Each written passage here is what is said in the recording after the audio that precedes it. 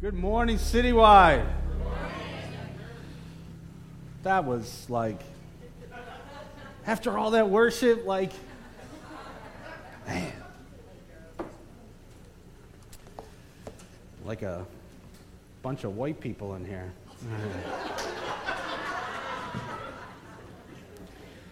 He did not just say that, did he? All right. And you all laughed, so that's even worse. No, I'm just joking. Good morning, Citywide. It's so great to be here, and you guys are like, I'm excited to be here. Vinny, if we can grab house lights, because I want to see beautiful faces. Actually, turn them up. No, I'm just joking. So you guys, second service, you guys are like, you get the extra blessing because you don't even know why, and you're clapping. You're like, yes, I'm hungry. I'll receive it. Yeah, I know I'm extra blessed. No, because my wife gets to be here for this service. I have to tell you, first service, people are like, hey, Kevin, where's your wife? Hey, Kevin, where's your wife? Ask Gary. Like, people are like, hey, is your wife here? Is your wife here? I'm like, part of me is like, yeah, I'm stoked because Citywide, you guys love my family and you love my wife. And the other part of me is like, am I not good enough? What's the problem here?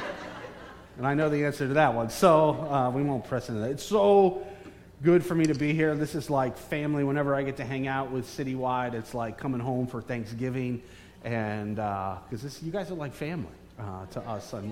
Yeah, so we're stoked to be here. Glad you're here. Yeah, Carrie's here. Carrie, is there anything you want to say? Just happy to be here. I got teary when I came in. Carrie said she got teary when she came in. Yeah,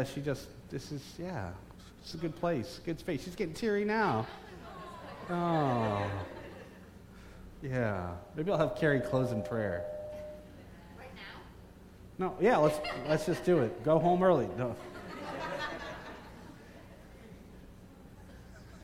I see people heading for the door. No, I'm just joking.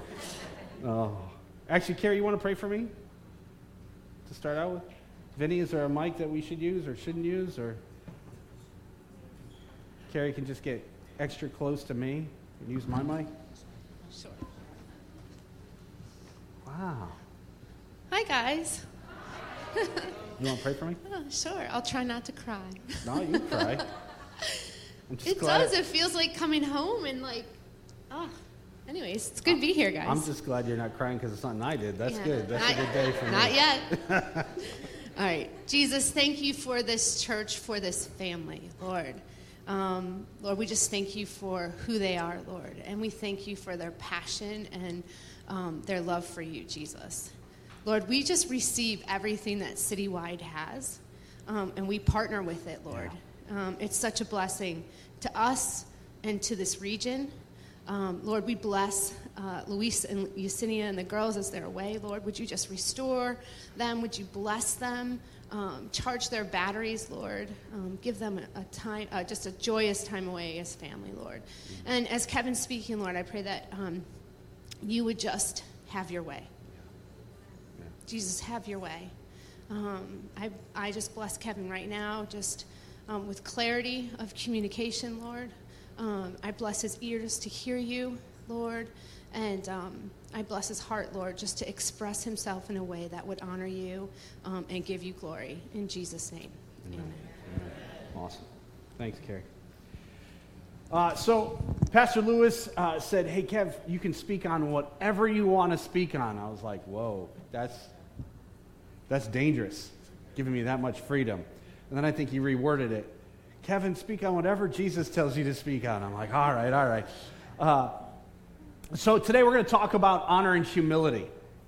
We're going to talk about this beautiful marriage between these two things, where honor and humility come, the power of God shows up.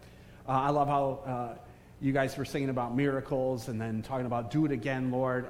Can I tell you my experiences, and we'll look at it, a little bit today in Scripture, but where a culture of honor and humility are present, then Jesus is present, and wherever Jesus is present, miracles are present. Is that good? So how many of you would like to see more miracles take place? Okay. Then good. Then this is what we're going to talk about today. So how many humble people are out there today?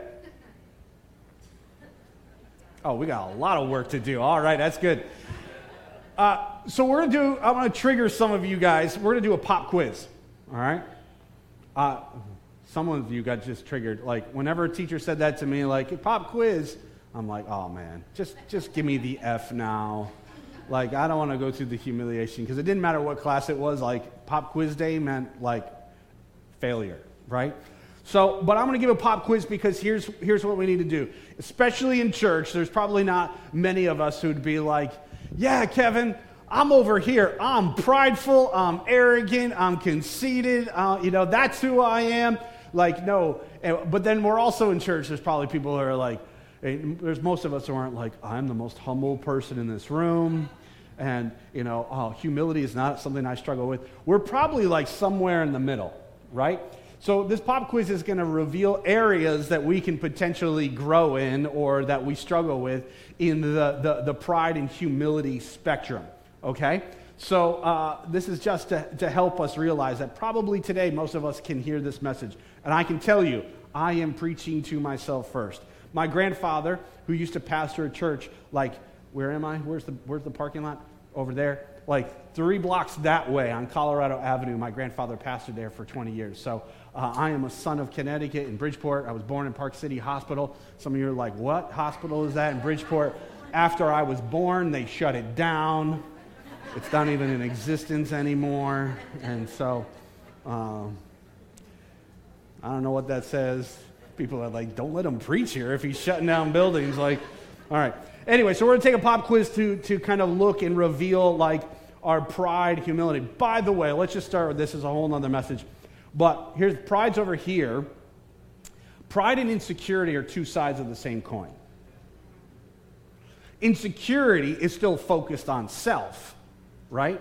Where pride is focused on self and says, I'm all that. Insecurity is focused on self and says, it just says, I'm nothing, but it's still a self-focus. Does that make sense? Yeah. Okay. So pride's over here and humility's over there. So let's look at where these things are in our life. Okay. So when you're in line at the grocery store or at the bank, who are you most focused on getting a good place in line? Okay, some of you are answering out loud. That's good. That's, most of us are like, well, if I was going to be honest, or maybe for the right person to get in line.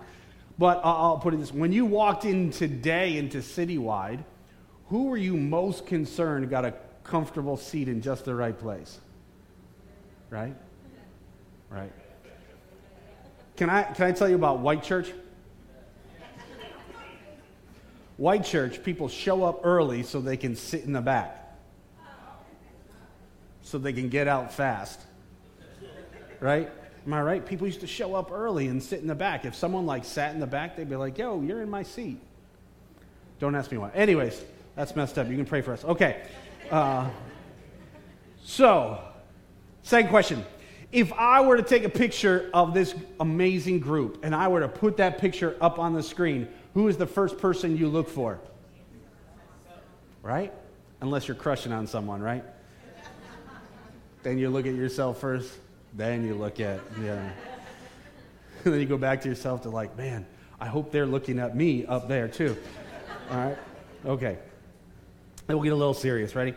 How readily and willingly do you take feedback or constructive criticism or correction? How readily and willingly? Okay? Extra credit, do you seek it out? Do you ask for it? Extra credit. How well do you receive it from your subordinates or people younger than you or people less skilled or talented than you? Extra credit. How well do you receive it from people you don't like or respect? Ouch. Question number 4. If you're taking notes, you don't have to write these down. Just put F. No, I'm just joking. All right. How well do you take advice from people? How well do you take advice from people? What's your response? What's happening inside you when people give you advice? Now, I'm not talking about the people that shouldn't be giving you advice who give you advice. I'm just talking about good advice. How about this? How well do you take directions from people? Men. Do you use the instruction manual? No. I struggle with this one. Even GPS, right? I put on Waze to come to put Citywide Church in, right? It's using global satellites to figure out the fastest way to get me to Citywide, to get me here on time. And I'm still like, I don't know about that. I wouldn't have gone that way. Stupid Waze, like, right? Just being honest. All right. How easily do you get offended? How easily do you get offended? Pride and insecurity gets offended real quick. Do you think our culture and our generation is struggling with offense? Okay. When people show up late, how easily do you get offended? I've got a friend who's unbelievably humble, and I say that he's like virtually unoffendable. Because I've seen people do things around him, to him, and so on that like he's completely innocent of. He's the nicest guy in the world, and people do stuff, and he's like virtually unoffendable.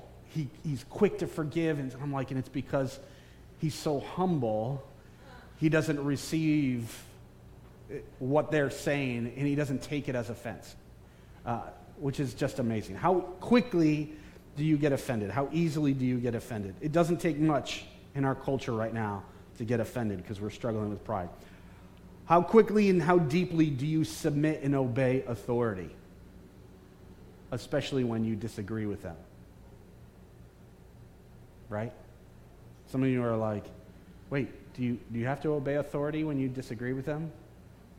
Read the book. Read the book. Okay. All right, when you're with people, how much do you talk about yourself? Right? By the way, if you struggle with this, you probably don't know it. So ask someone else in your life. When they're with you, how much do you talk about you? If you want a revealing thing on this one, how many questions do you ask about the other person? What's going on in your life? How are you doing? Tell me your story. Do you get them to talk about them, or are you just looking for avenues to talk about you? Okay.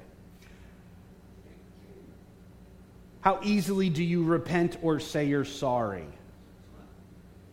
How easily do you repent or say you're sorry? Pride resists saying sorry because it sees it as a weakness. Pride resists correction. Insecurity sees correction as rejection. Know anybody in your life that when they are given correction, they take it as rejection? Some of you go like, I don't know. How defensive are they when you correct them? Okay. How easy is it for you to be vulnerable or transparent and admit your weaknesses? Of course, appropriately, but how willing are you to let people see your weaknesses? The Apostle Paul said, I boast in my weaknesses. He says, if I must boast, I will boast about the things that show my weakness. That's 2 Corinthians 11:30. Pride says, I don't have any weaknesses. Let me boast all about my strengths. Humility says, I've got weaknesses, and the Lord still loves me. How important to you is it that you are right, and how important is it to you that others think you're right or know you're right? When you're having a disagreement with somebody, how important is it to you that you are right and that they know you are right? That's called right fighting. Right fighting. That means this, that you can be right and still be wrong. Like, if you're a husband, you know this. You've experienced this. That you may have been right, but in your rightness, you were wrong. Right? Am I the only one? All right. Guys, y'all can pray for me later. All right. Last question. How do you talk about people when they're not around? How do you talk about people when they're not around? The same as when they are around, or to their face, or when their mother is there? Right? We're all on our best behavior when their mom's around, right? Because, you might get the shoe if you don't. Okay.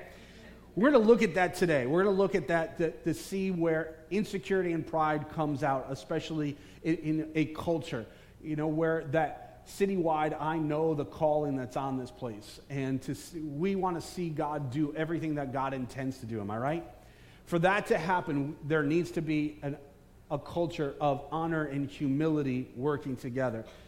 Jesus is the ultimate example of where humility and honor are perfectly partnered with each other. But we're going to look at another example today of not only honor and humility, but also pride and insecurity coming out as dishonor as well, and see the results of that and see if we can learn anything from it. If you have your Bibles, turn with me to Numbers chapter 12. Old Testament, just started Genesis, turn right. Numbers chapter 12. If you have your own Bibles, please look it up. I don't care if you have an analog version, old school, or if you've got the digital version on your phone. You can pull out your device right now. I am going to trust that you're looking up Numbers chapter 12.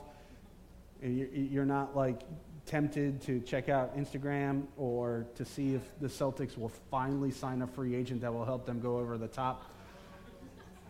Like me, if you're looking up anything to do with the Yankees, Knicks, or Giants, there's the door. No, I'm just joking. All right. Numbers chapter 12, we're going to look at this. Let me give you the context for what we're about to read. This is after God has called Moses in the burning bush experience out in the wilderness. Says, I want you to deliver my people, lead them out of tyranny and oppression, of the darkness, of the occult demonic powers of Egypt. And I want you to lead my people out of that slavery and into my promised land. Moses has gone back. They have done that. They've seen the 10 plagues. He's led God's people on their way to the promised land. They've crossed the Red Sea. They've seen Pharaoh get conquered. They've seen the Egyptians get conquered. And now they're continuing to walk through the wilderness because of a moment of a lack of faith and unbelief when they get to Canaan. And now they're wandering through the desert, waiting to get into the promised land. That God has called Moses to lead his people, but there's two other people that are also leading with him. One of them is Miriam, Moses' older sister. The other one is Aaron, Moses' older brother. These are so Miriam was the one who put Moses in the basket and floated him down the river, in which he was saved by Pharaoh's daughter, where he grew up in Pharaoh's household. Aaron was also an older brother as well. So this is family that's there, and they are in leadership. Now, let's pick it up. Verse 1, chapter 12. Miriam and Aaron, who I just talked about, began to talk against Moses because of his Cushite wife, for he had married a Cushite. Now, Moses had been married before. His wife has died in the wilderness. He has now taken on a second wife. She's a Cushite, or that's from the region that we now know as Ethiopia. He has married her. There's no problem with this. He's not living in sin. He's not in disobedience. The Lord didn't say that they couldn't marry Cushites. He did say they couldn't marry Canaanites because they were so evil. She's also must be a believer in God, in Yahweh, because the Lord was very clear that they shouldn't be intermarrying with people who worship idols or other gods. And so the problem is Moses has not done anything wrong. But Aaron and Miriam are talking against Moses because of his choice in who he married and that he got married. Now, this is conjecture. I will tell you there's no proof of this specifically in Scripture because it doesn't say everything that was in Miriam's heart. We're going to see later on, though, that her heart wasn't pure. And I believe that Aaron and Miriam, because they were also in positions of leadership. Let me explain this. Miriam was the prophetess of the people of God on behalf of God. God spoke to Miriam that she was one of God's spokespeople and voices. She was a prophet, a prophetess, because she's a woman, for the people of God. That's a pretty high position, don't you think? Being God's mouthpiece for a nation. Then there's Aaron. Aaron has been called by God to be the high priest over all of Israel. And in fact, we know that through Aaron, there would be the entire line of priesthoods from there on out for the nation of Israel, the Jewish people. That through Aaron's line, and Aaron is the first one of them, the high priest. So you've got the prophet to the nation and the high priest to the nation together. Those are pretty substantial positions, right? And so I believe, though, that Moses' first wife held a special place in his heart. That's a good thing.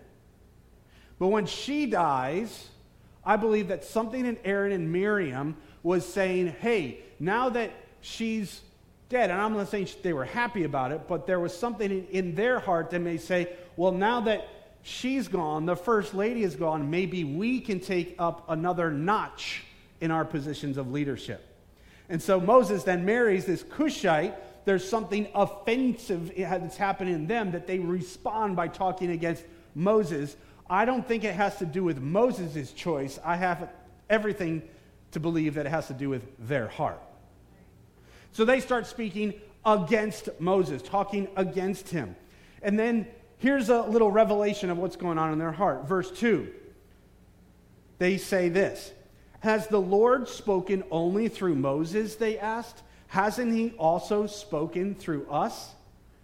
Now, this is a true statement. This isn't a false statement. It's true. God has spoken through Aaron and through Miriam. God has chosen to use them to help lead the people of God. The problem wasn't in the statement, it's with the heart attitude. Because here's what they're saying. Who does Moses think he is? Yeah, we know God called him to lead, but maybe in their heart they're also going, he's also the younger brother, and we see his flaws. And doesn't God speak to us too? Like, he's not the only one God speaks to. He speaks to us too. So something's happening in their heart, and it says they talk against him. That can be translated, and has been translated in other passages to say they were murmuring. That means that they were talking behind his back, talking about Moses, talking against them, coming from their heart to say, you know, who does he really, is he that much more special than us? Who does he think he is? Look at verse 2. The second part of verse 2, it says, and the Lord heard this. Ouch.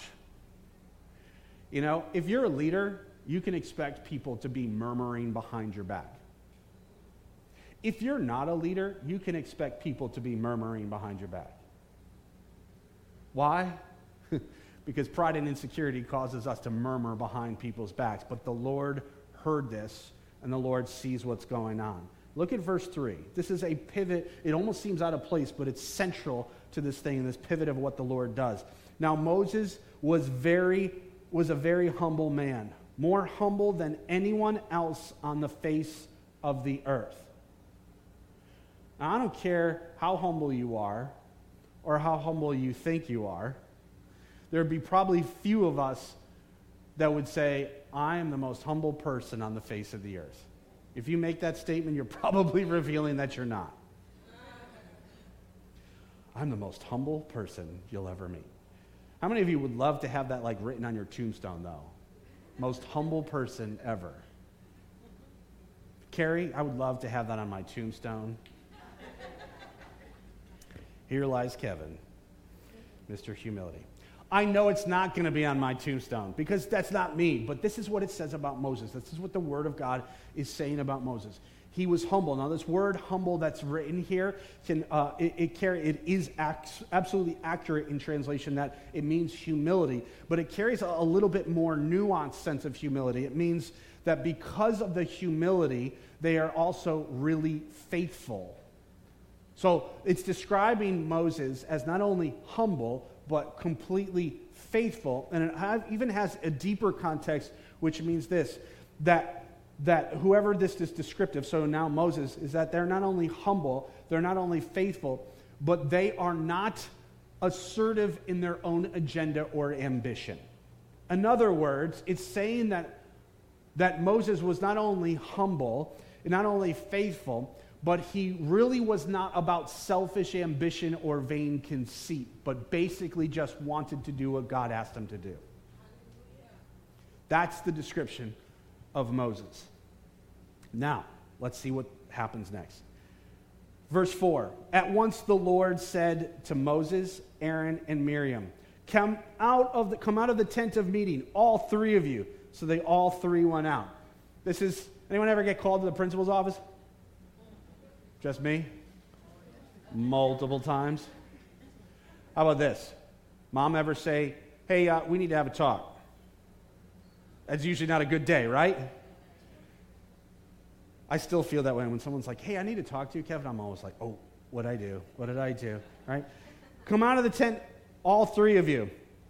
Verse 5, then the Lord came down in a pillar of cloud. Not only does his voice say come out, he shows up in the pillar of cloud. He stood at the entrance of the tent and summoned Aaron and Miriam. So he singles them both out and says, let's talk. And when the two of them stepped forward, he said, listen to my words. When there is a prophet among you, I, the Lord, reveal myself to them in visions, and I speak to them in dreams. That's pretty good, right? He's basically saying, hey, when there's a prophet among you, I speak to them in dreams and visions. Maybe at this point, Miriam and Aaron are like, hey, that's us. God has spoken to us in dreams, in visions. We must be prophets. So he's affirming this situation. Okay, we're the prophet and the priest over the nation. Okay, God speaks to us in dreams and in visions in that way. But verse 7, here's what God says. But this is not true of my servant Moses. He is faithful in all my house. With him I speak face to face, clearly and not in riddles. He sees the form of the Lord. Why not stop right there? So you hear what God's saying to them? He's saying, hey, you are prophets because I do speak to you in dreams and riddles. That's a good thing. That's a powerful thing. That's a gifted thing. You didn't deserve it. I gave it to you, and you're walking in it. But Moses is my servant who's more humble and faithful than anyone else. With him I speak face to face, like a man speaks to his friend, as it says in other passages. And he actually gets to see me. In other words, Moses has more revelation and intimacy because of his humility than you guys have in your giftedness because you're walking in pride. He knows what's going on in their heart. In other words, they're kind of saying, they're not using these words, but it's coming from their heart because God hears our heart and sees our heart, not just our words. But they're like, hasn't God spoken to us too? In other words, why is he so special? And the Lord's like, come here. I'll tell you why he's so special. Yes, I do speak to you, but I speak to Moses face to face. He has an intimacy and a revelation from me that you guys don't have because of his humility. That's why he's so special. And then he goes on to say, and why weren't you afraid to speak against my servant Moses? This is Mama Bear coming out. He's saying, who do you think you are? You should be afraid to speak against my beloved. You should be afraid to speak against my chosen leader. You should be afraid because I love him that much. It wasn't that he didn't love Miriam and Aaron. He's just saying, when you talk bad about my servant Moses, you should be afraid.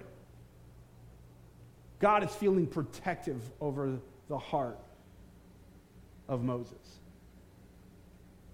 Well, let's break this down. We've only got about 10 more minutes. We're going to apply this. Because why is humility and honor so important? Why do they need to outwork together? We all struggle with pride. But you can see as Miriam and Aaron see, you can see God's protective heart. Why did it show up this way? You can put up James 4:6 on there.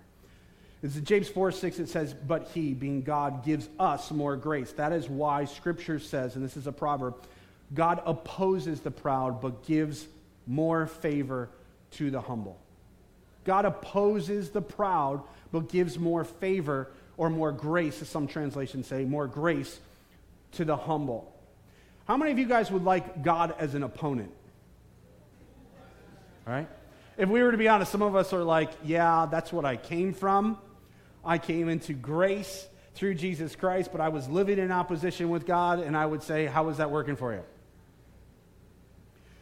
None of us want God as an opponent, but God opposes the proud. We see this happening in Miriam and Aaron's line. Their pride, God is for them, but when their pride leads them to speak against God's chosen servant, God's opposing them and is like, you don't know what's really going on here. You should be afraid to do this. And if you look at the rest of the chapter, which we probably won't have time to get to, there was a serious consequence from them responding in arrogance and pride and trying to lower Moses in the heart to lift themselves.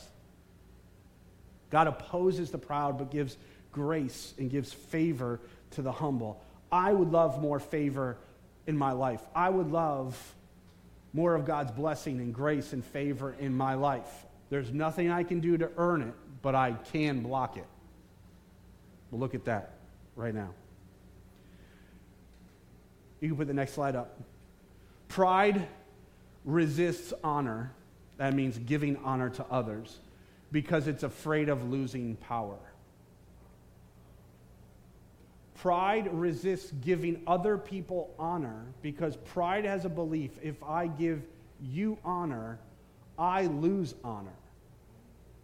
If I lift you up, then I lose position and power. If I acknowledge your giftedness, does that diminish my giftedness? If I acknowledge your calling, does that diminish my calling?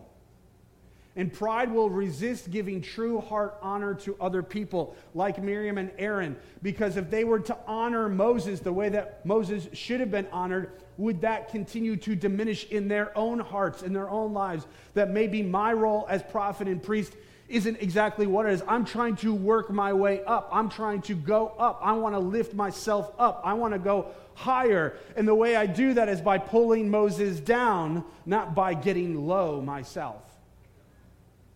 And so pride resists giving honor to others because it feels a lie that if I do that, I'm lowering myself. And I'm trying to raise myself in pride. Next slide. Humility releases honor to others, which lets favor and grace abound. After I gave these guys my slide, I actually changed the wording. And I would say this: humility expresses itself in honor, which lets favor and grace abound. We just saw in James 4 that humility, those who are humble, God gives more grace to, more favor to. Humility, knowing that I've received grace of God, there's nothing I've done to deserve it. Even in my giftedness, it all comes from Him. Any calling I have, it all comes from Him. Any anointing I have, it all comes from Him. Any position I have, it all comes from Him. I didn't deserve it. And so that humility, when I understand that it's all about Him, all for Him, all from Him, and all to Him, then when I lift up other people and honor them, it actually lets God know that He can trust you with more favor and grace because you'll steward it so well, you'll actually release it to others.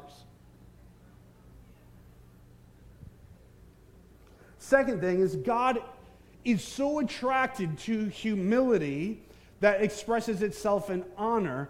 It does something in His heart. And how do I know that? It's already in there in Scripture, which we looked at. But I also know this as a husband and as a dad. You want to get favor from me, if you want to have heart connection with me, the short circuit way to do that is for you to honor my wife or my kids.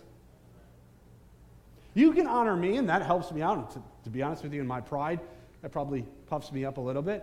But God doesn't have any pride, so while we worship Him, it's not like God's in heaven going, oh, I really needed that right now.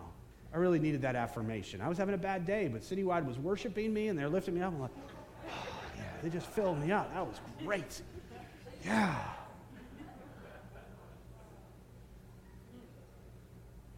When we worship God, it's acknowledging who He is, but it's also for us because we need to lift Him up. He's not insecure.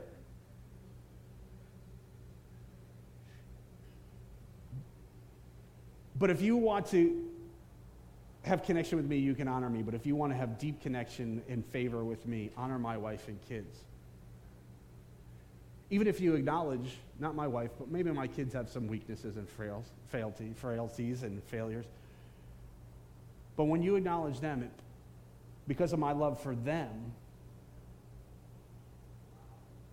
I want to then reach out and embrace you. Because you're honoring what I love. And Miriam and Aaron, they were dishonoring in their hearts and with their mouths. Humility expresses honor. Pride and insecurity, it dishonors through a word that we may be familiar with. It's criticism. Why? Because here's the deal. Katie Luce says it this way. Where there is low honor, there is high judgment. Let me translate. Where there is low honor, there is high criticism. Because criticism is just a form of verbal judgment, isn't it?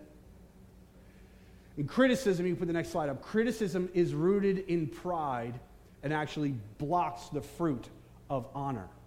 Honor, expressed in humility, brings more favor and grace and lifts everyone up. Criticism, rooted in pride, actually blocks because it opposes God in pride. God opposes the proud, but gives grace to the humble.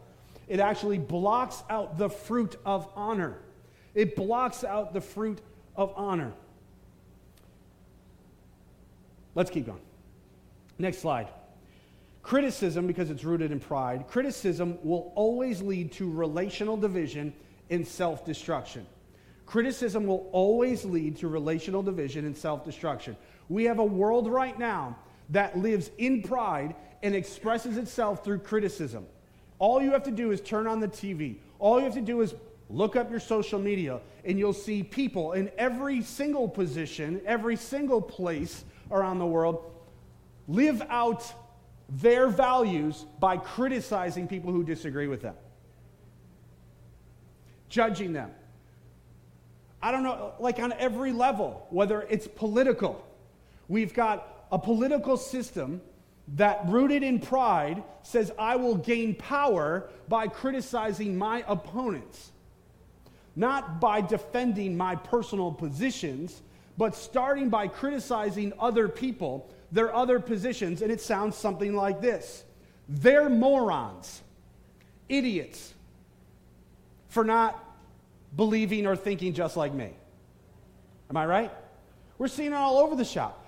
Why? Because there's low honor, high criticism. And we're seeing it all over with the pandemic. We've got people who are going, I'm for vaccines. If you don't get vaccine, you're a moron. You don't care about people. You don't know anything. And there's other people over here going, vaccines are dangerous. If you get vaccinated, you're going to grow gills and you're going to be a slave to Bill Gates. You're a moron for not thinking like I do. Why? Because there's low humility, high criticism. And it will always lead to relational division. We see it in our world. Is our country not more divided than ever? And it manifests itself in criticism, which will manifest in more relational division. But criticism, judgment, low honor, high criticism will not only lead to relational division, because you know it in your own life. Let me be honest. Do you feel close with people who are critical? Do you trust people who are critical? Do you want to get closer to people who are critical? No.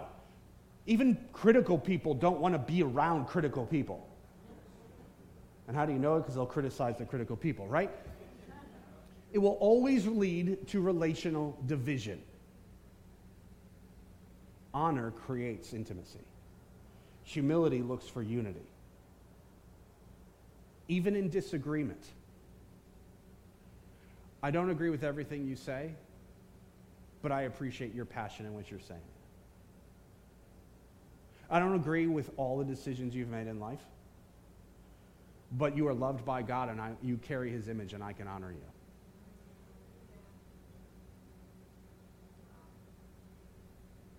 I think you've got some brokenness and weaknesses and frailties in your life. Me too. Welcome to the club. Second part is relational division and self-destruction. Read the rest of the chapter. You'll see that Miriam and Aaron's criticism, specifically Miriam in this case, Her criticism of Moses leads God to giving her leprosy, which was an incurable condition. In Scripture, which also meant that she needed to leave the community and to go live among the other lepers. Now, when I was reading this, I'm like, that's a little bit harsh, God, isn't that? I mean, that's, we're about grace, not judgment, right?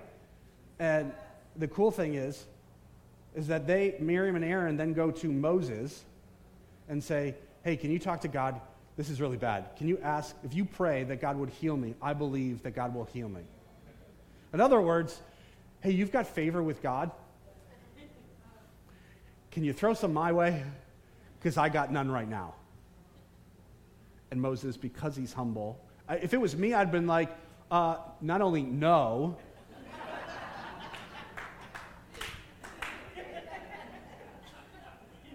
but sucks to be you, stop talking about me. If it was me, there'd be a billboard on 95 says, my name is Kevin, talk smack about me, you get whacked by God. But because Moses is humble and understands grace and favor, he does go before God and say, can you heal her? Would you take your judgment off of her? And God says, yes. However, she still needs to leave the camp for 7 days.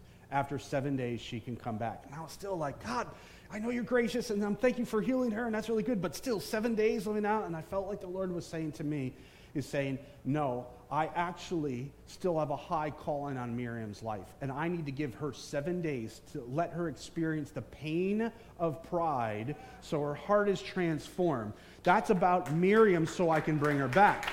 The second thing is this. She needs to know that criticism always leads to self-destruction. It's trying to lift themselves up. But in the kingdom of God, humility lifts up, criticism brings low. In the kingdom of God, you go low and God will lift you up.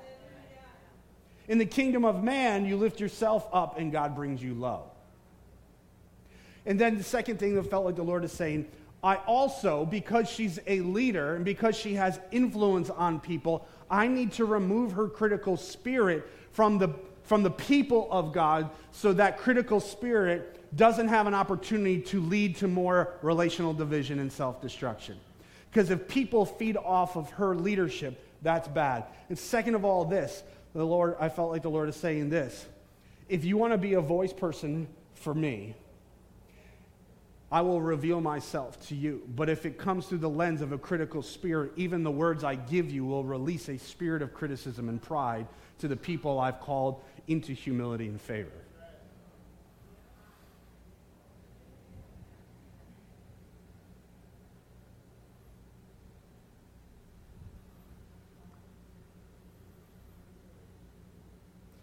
Last slide. Honor recognizes God's perspective, how he sees people. Honor recognizes God's perspective and favor on others, and it attracts his grace to us. I just want to transition right now. James, if you want to come up, that'd be great.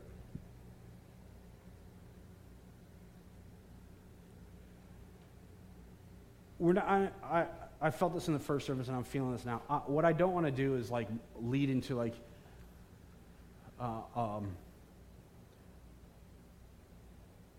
time of searching and repentance before the Lord. There's nothing wrong with that. But what I want to do is have you begin and me begin the continued journey of getting to God's promised land for us by starting us or continuing us or going a little bit deeper for some of us who struggle with this into the process of letting God's grace and favor on our life lead us to an increased humility. That's an individual thing. But then I also want to say this. Citywide, we've known you guys for 6 years now. Carrie's prophesied over this place. I've prophesied over this place and your leaders and your people. Can I say this? Citywide, you are called, like Aaron, to be a royal priesthood to the city of Bridgeport, to Fairfield County, to Southern Connecticut, to New England.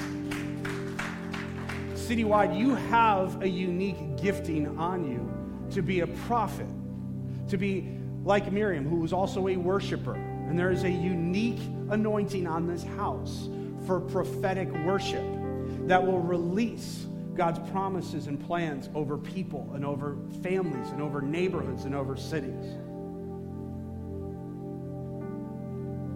There's an anointing of Aaron and Miriam on this house. There's also an anointing of Moses on this house. That God wants to do something so profound in you, on you, and through you, that you can lead people out of tyranny, out of oppression, out of slavery, out of occult demonic powers into his wonderful light, into the promised land. And I believe that this house is called to be a house of Moses, Miriams, and Aarons.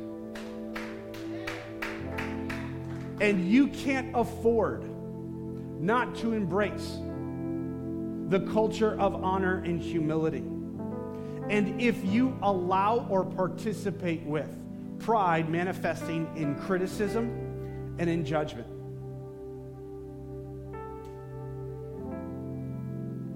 we will never be the people that God has called us to be, collectively.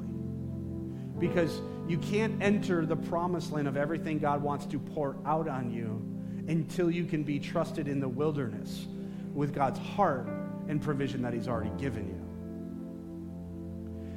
And so I just want to encourage you. I just want you to have each one of you just stand where you are. I'm going to lead you in prayer.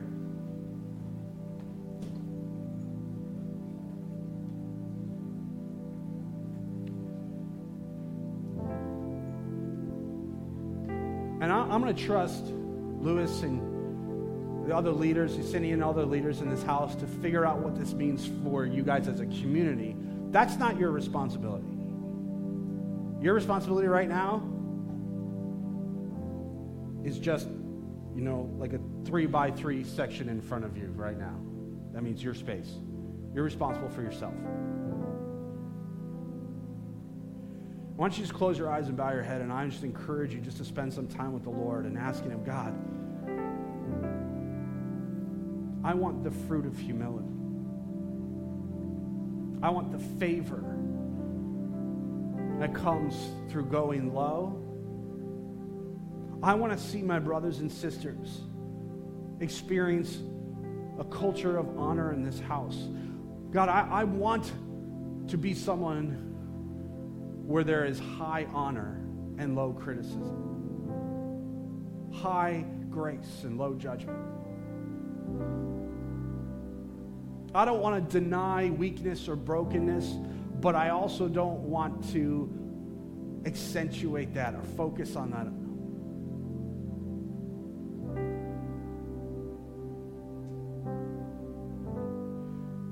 Just begin to ask God, would you show me areas in my life where I have allowed pride and offense and criticism and judgment of other people, of leaders, of other sons and daughters and servants,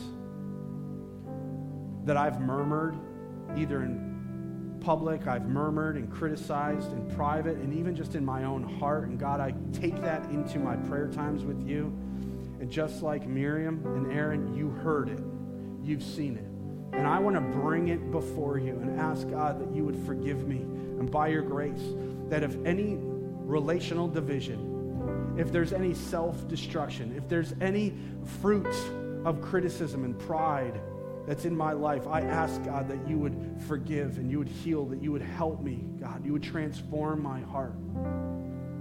And Lord, I also pray for Citywide. If there's any people who, like Miriam, are outside this community because their heart isn't in a place to go low and to bring humility, Lord, I ask by your grace, just like Moses did, we pray for them. I ask that you would lead them into a deeper experience of your grace and mercy that would transform their heart, that they would be back in this community, ministering in their position, their calling, their giftedness, Lord, their anointing, that they would be part of what you want to do in this city. God, I pray that you in your grace would not lead them to another church carrying their baggage of criticism with them, bringing self-destruction and relational division into that new environment. God, I ask that you would cleanse your people from criticism and pride and arrogance, Lord. And let us be truly humble before you. And then, Father, pour out more grace in your name. Yeah. Amen. Amen. All right. One last thing before we leave. So we're going to practice this real quick. Okay? Just a little hors d'oeuvre. Turn to someone next to you.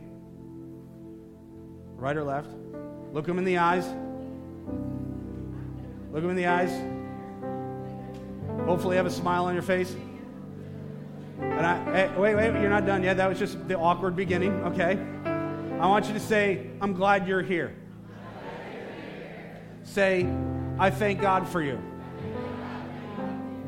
Say, I honor who God's called you to be.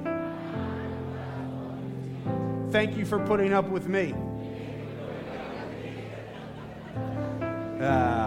Hey, that got real, didn't it? That ain't it, right? All right? Yeah. Let me send you out with a blessing. May Citywide lead by going low. May Citywide experience the uplifting call of God. May Citywide continue to be a people that love, serve, bless, give, and release the love of God everywhere they go. Agreed? Amen. Have an amazing week. Bless you guys.